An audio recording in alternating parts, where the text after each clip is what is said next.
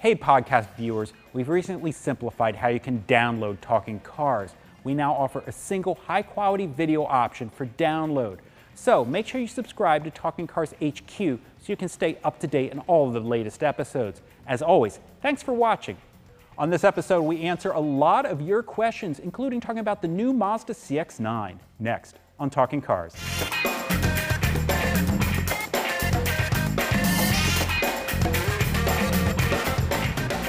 Hi everybody, welcome to Talking Cars with Consumer Reports. I'm Tom Muchler. I'm Jake Fisher. And I'm Mike Monticello. Hey Mike, we want to welcome you to Talking Cars. Tell us a little bit about yourself. Thanks. Well, I was been out in California for the last 15 years. I was at Road and Track magazine for 10 years, and then I was at Edmunds.com for the last 5 years, and now I'm out here with you guys. Well, cool. We are so happy to have you here. The last couple of episodes, we haven't had time to get to questions. So this episode, all questions all the time.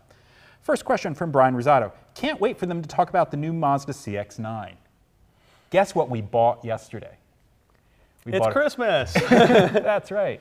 We bought ourselves a new Mazda CX-9 Touring. We also happen to have a CX-9 signature press car here at the track at the same time, and we've driven it. What do you think? You know, I like it. It's funny. There's some things about it. There's some things I really like, and there's some things that I'm a little surprised at. You know, it's got this 2.5-liter turbocharged four-cylinder, which is a big thing for Mazda. Sure. It's got plenty of power, but just off the line, even it feels a little diesel-y. It's kind of a little gruff all the time. It's never quiet, and so it's, like I said, plenty of power. But I was just, even on the highway, you always have that sense of that the engine is there, yet the car is much quieter than it used to be. Everything else about the car is really quiet. Right, I mean, we used to complain constantly about Mazdas being noisy. We still complain about that. And yeah, it appears that they finally made a quiet Mazda. Dream the impossible dream. I mean, we're big fans of Mazdas. A lot of Mazda's lineup. I mean, they have a lot in common. They're very sporty to drive and all that good stuff, but very fuel efficient. But they've always been noisy. And I think that was kind of my overwhelming thing. Like, wow, this thing is actually quiet. They figured out how to throw in the 50 pounds of sound deadening or whatever they have to add to it. Yeah, we sat through the presentation yesterday that the old CX-9 had 17 pounds of sound deadening, and this one has something like 54. I mean, it's a massive increase in sound and this deadening. Is what and double laminated glass on the windshield and on the front side windows. But I mean, it's what all car companies are doing. All car companies are doing this. There is quite, I mean, I know when I built my race car, you know, I sat there with the chisel in the cold and I was, you know, taking off huge chunks of sound deadening. And this was on a Toyota MR2. I was going to say, there wasn't a ton of sound deadening. But there was. I mean, there was many many pounds of sound deadening, even on in a mid-80s Toyota MR2. So yeah, they're adding that. That's really important. I mean, when you're driving the car, you want to be quiet. I mean, I think they got rid of most of the sound of the engine. Yeah. But there is a little bit of a gruffness It's a little to gruff. it. It's a little gruff. It doesn't have the smoothness of a V6. No. Well, But it's got really it depends good, on which V6 you're talking about. Okay, that's fair. I mean, the outgoing right. 3.7 liter, which they had sourced from Ford, was not the most refined. I mean, I think this is more refined But- than that, and it doesn't need to downshift all the time. Well, I was going to say, I like that they stayed with a 6-speed automatic transmission. I like that it's still a normal transmission, and it still has, you know, you can put it over in manual mode, and downshift is forwards and upshift is backwards. It's a nice normal transmission, and it doesn't have to shift. I'm a little tired of these 8 and 9 speeds that are always shifting. And because it has power way down low, it's got a lot of torque down low. it doesn't, you know, it's not constantly being upset. Right, and that actually brings us to one of the more interesting parts of this, one of the more interesting trivia bits about this car is that Mazda gave it 2 horsepower ratings. One on regular fuel, I think it's 227 on regular fuel, and 250. 250 on premium. The thing is that that is horsepower. It's at the top end of the RPM curve. And it brings the old adage out that Americans buy horsepower, but we love torque. So, and this has a ton of torque right off the lot. So torque is all that kind of that low-end power that you feel. I mean, horsepower is actually just calculation. Everyone quotes horsepower numbers, but it's really a calculation of torque at what RPM. And that's what it really is. And most engines, they actually produce the power down low when it's actually doing the higher RPM. It's actually at higher speeds, then you're actually getting that maximum power. The point is that you're driving around a 3-row SUV, you're not driving it at 6,000 RPM. Your feeling of being quick, you're not doing quarter-mile times on this. I mean, maybe some people are, I doubt it. But it's like, it's around town, it's normal driving, it's between those low RPMs. And here's the interesting thing, and this actually ties to a story that we just put out about when when your fuel, premium fuel is recommended. So we actually did a whole bunch of testing, and we found that on cars that have premium fuel as recommended but not required, when we put in regular gas, there was no difference that we could tell. There was no difference in fuel economy. There was no difference in coloration. Because any difference is actually at the very high end, which most people aren't really experiencing. And this is actually was what this data shows about this car. So there's 2 horsepower ratings, but the thing is identical until you get to like 4, 5, 6,000 RPM. And you most people hardly ever go over 4,000 RPM, so why does it matter? And I hope we're not overstepping our bounds here, but Mazda told an interesting story about testing this car, getting it ready, that they actually went out and followed moms driving in their SUVs home and trying to see what kind of acceleration they did leaving the school. And they said, first of all, they actually accelerated a lot harder than they thought they would. Right. But it's just funny that that's what they did. They went out and followed people to see what their driving patterns were to tune the car. Or dads leaving. Yeah, exactly. Now the sad thing is that I'm one of those. the sad thing is, I bet a lot of those parents were just driving in suburban America, straight streets. They may have missed out the fact that this is a really spry handling SUV. This feels like a Mazda 3 to drive. It drives smaller than it is. It's one of those drive smaller vehicles. I mean, it's interesting. I mean, you look at different car companies and they try to have like, a DNA, right? A certain, way their cars drive. And, even like a company like BMW, you get into the X1, it doesn't drive like a BMW. You get into like a Mercedes-Benz, they all drive pretty nice, but you know what? The CLA doesn't drive anything like the rest of the lineup. It seems like everything that Mazda's putting out, and I include the Scion IA, which is built by Mazda, they drive very similar. And if you got out of a Miata or a Mazda 3 and you get into this, you're going to recognize the way the car steers. You're going to recognize that. It has that same feel, and it's very, very enjoyable for those who care about that. Right, so what you have here is you have a car that has plenty of torque down low, a car that feels light and nimble to drive, a car that's quiet, and you wind up with a car that masks speed very well, a car that is very rewarding to drive for the enthusiast in a class that there's not a ton of great driving mid-size SUVs unless you start getting to an Audi Q7 or a BMW X5. Right, and now you're talking about a lot of money. Right, now you're talking, I mean, our CX-9 Touring here is $40,000. Those cars are 65. Yeah, so you're way below that. And this is a comfortable vehicle too. I mean, the ride's pretty good. The seats are really comfortable. The adjustments are a little fiddly on the seat. They are, and I know some people will probably bothered that you can't move the front of the seat up. You can only move the rear of the seat up. So when it's at its maximum lowest, you're not going to be able to get more thigh support. They suit me fine, but some people may have a problem with it. But I think they're really comfortable seats, and every CX-9 gets the exact same seats, just different material. Sure. So yeah, I mean, this is a very rewarding to drive SUV. And I think you're exactly right. In this segment, you don't see a whole lot of that. In small cars, mid-sized cars, you can get that. In terms of SUVs, yeah, you kind of have to really ante up. I mean, you get a Highlander or a Pilot, they don't drive that great. I mean, they're great functional cars. They're really refined. I would argue they feel roomier inside. Oh, and they're especially the Pilot. The Pilot's kind of like a minivan. But I mean, I think the thing is that they're not drivers' vehicles. So, this kind of just shows you don't have to go to an Audi Q7. You don't have to go to a BMW X5 in order to get something that's enjoyable to drive and still have a larger SUV. Right. You also don't have to go to a Tesla Model X. Yeah. And our last episode was about the Tesla Model X, and we got quite a bit of feedback about that. Some people agreed with us that the Falcon wing doors and the big windshield and the interior layout left something to be desired when it came to practicality. Other people were less amenable. Other people made personal attacks against me. Let's hear from them. Well, no, and that wasn't me. I No, that was not you. That is absolutely shocking. I know, the internet, personal attacks and comments, hard to believe.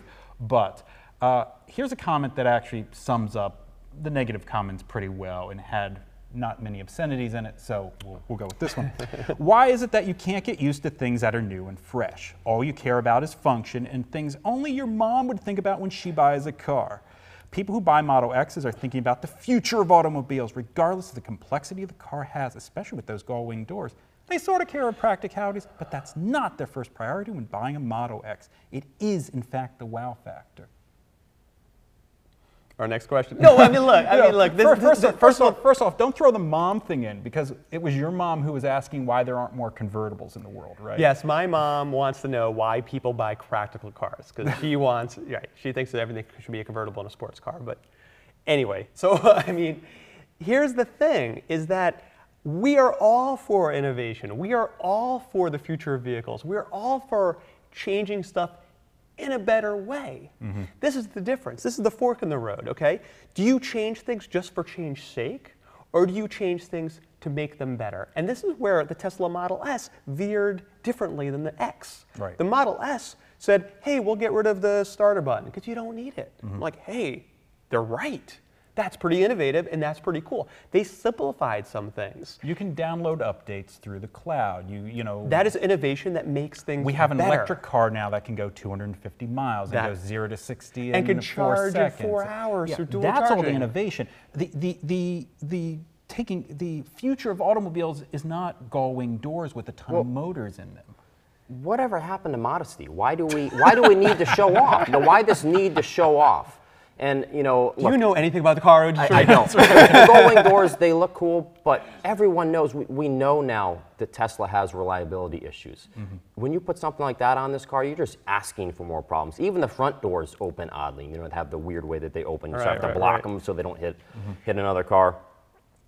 The second row seats don't fold down. That's ridiculous in an SUV. Right. I mean, when you sit in the third row, it seems like you have great leg room for your inner knee, but your other knee is bashed up against a very hard seat back. So there's some things about this vehicle that just don't even make sense from an SUV standpoint. Right, and I mean, if you do want to say that people buying these cars are going for the wow factor, fine. They can decide the wow factor on their own. But in the end, it's our job to tell you if it is practical or not, if these things make sense. And sorry, the Model X doesn't. But you do it best. You get the wow factor, and you have stuff that works better.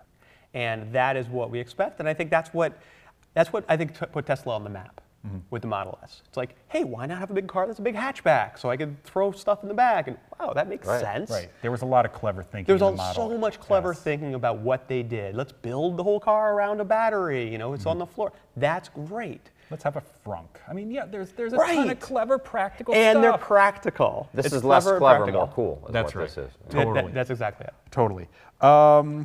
Car Criteria asks, I am looking for a new truck.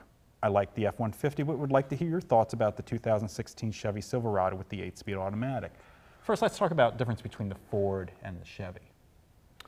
Well, it's funny because I'm actually a Ram fan. I love the interior of the Ram. I love the coil spring rear suspension. The infotainment system, the Uconnect, is so easy to use. Yeah, we just had an article in, I believe, the July issue of the magazine that it is the most satisfying infotainment system among owners, by far. Right. So I love that. Of course, there's, the Ram has had some reliability issues. So, but as far as the Ford, I like the Ford. I love those EcoBoost engines. But the handling's a little ponderous at times. I'm not a huge fan of that. I think the Chevy handles a little better. That's actually a disappointment. It goes back to what you were saying earlier about car companies with DNA. Ford has this DNA of making everything drive well, including a Transit full-size van is a surprisingly good driving vehicle. The one exception is the Ford F-150. It's really weird, and you'd think it would handle better because it's like 700 pounds lighter. That's right, or something. and it's all new. So why is it? Why does it still feel so ponderous? Especially the front end, it really feels soft, and you're just not sure what's going on through turns. Yeah, the Silverado is a little more car-like to drive, a little more. Yeah, I very little to add with what Mike said. I totally agree. I prefer driving the Ram too for the same reasons, and between them, I'd give up the 1 mile per gallon. I'll drive the Silverado just because I like the way the car rides and handles better.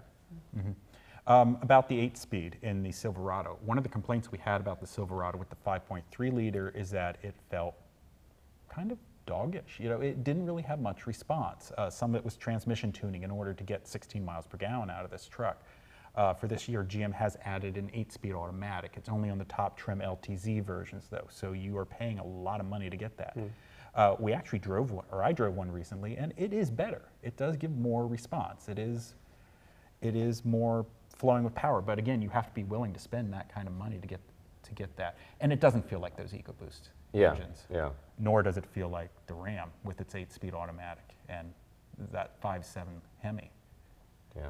I'm just thinking back. Didn't we just say that we were happy that it's only the 6-speed? Yeah, I know. I'm calling you. No. I'm So writing the letter right now. Did it seem overly shifty, or did it seem No, less but look, overly here's shifty? the thing. You can, this goes back to a common trap that it's so easy to look at this technology good, this technology bad. It's never that black and white. It is all how you tune it. Yeah. Well, let me answer the question. I mean, I'll answer the question I posed, which is if you make an engine that is responsive enough and has a broad enough torque band on it, it really has that power down low, you can get away without the 8-speed automatics. You can get away with, look, I've been here long enough. Remember driving supercharged 3800 Buick motors?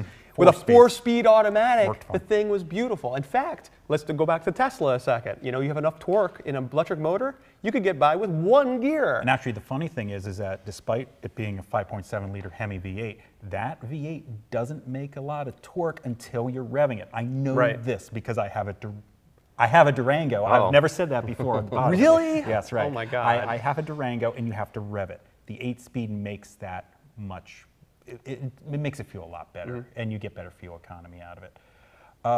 The other thing about the Ford is Ford is more reliable. In the first year, it has above average reliability. It's the most reliable domestic truck you can buy.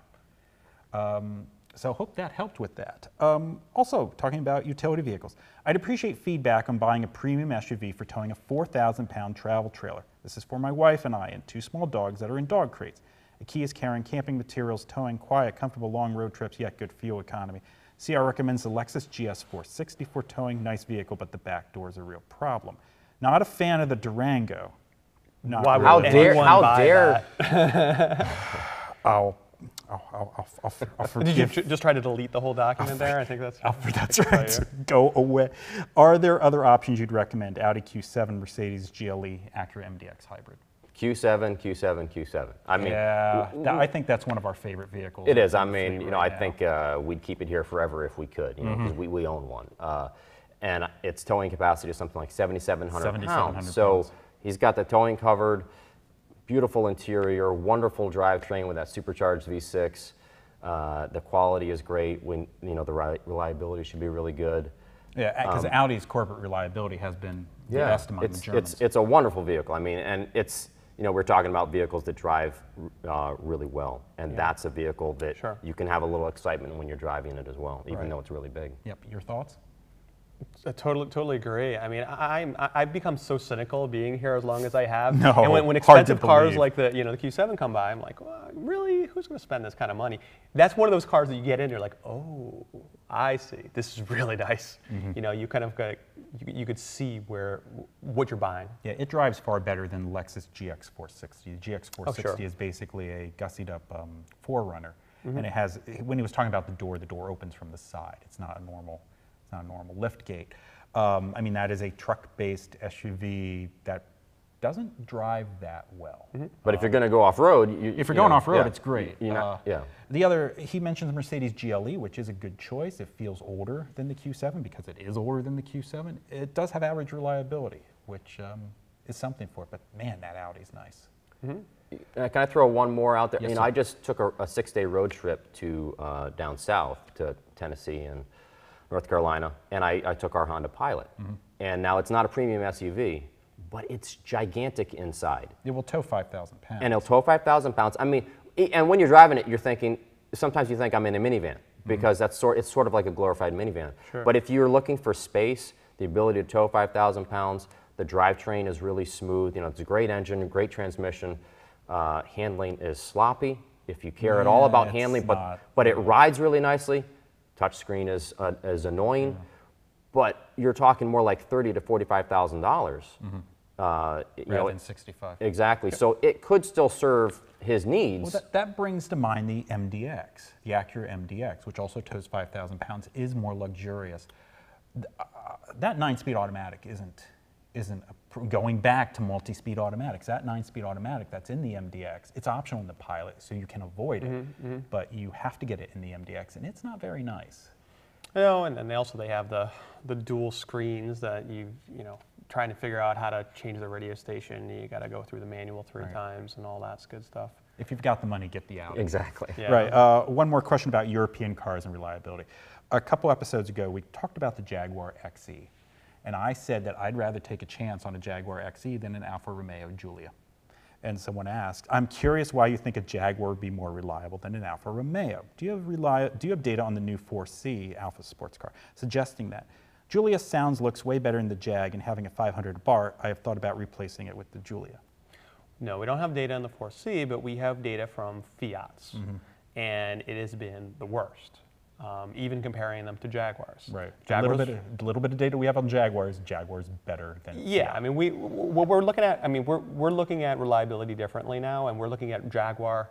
When we look at Jaguar as a brand, we have plenty of data about Jaguars. We may not have specific data we could tell you each model year, but looking at Jaguar, it's below average, but it's inching up. It's not where Fiat is, and Fiat, just every model, every piece of data that we're getting from them is just really bad. So that's what we're looking at. We don't have any Alfa Romeo branded vehicles, but the assumption is that, looking at that, and certainly they're much more complicated than the Fiat vehicles, so I wouldn't roll the dice. I feel like this is almost like trying to figure out which are the two worst baseball teams, and what is it right now? Maybe Wow. Atlanta Braves. I mean, it's a little harsh, Minnesota Twins. Which one's the worst?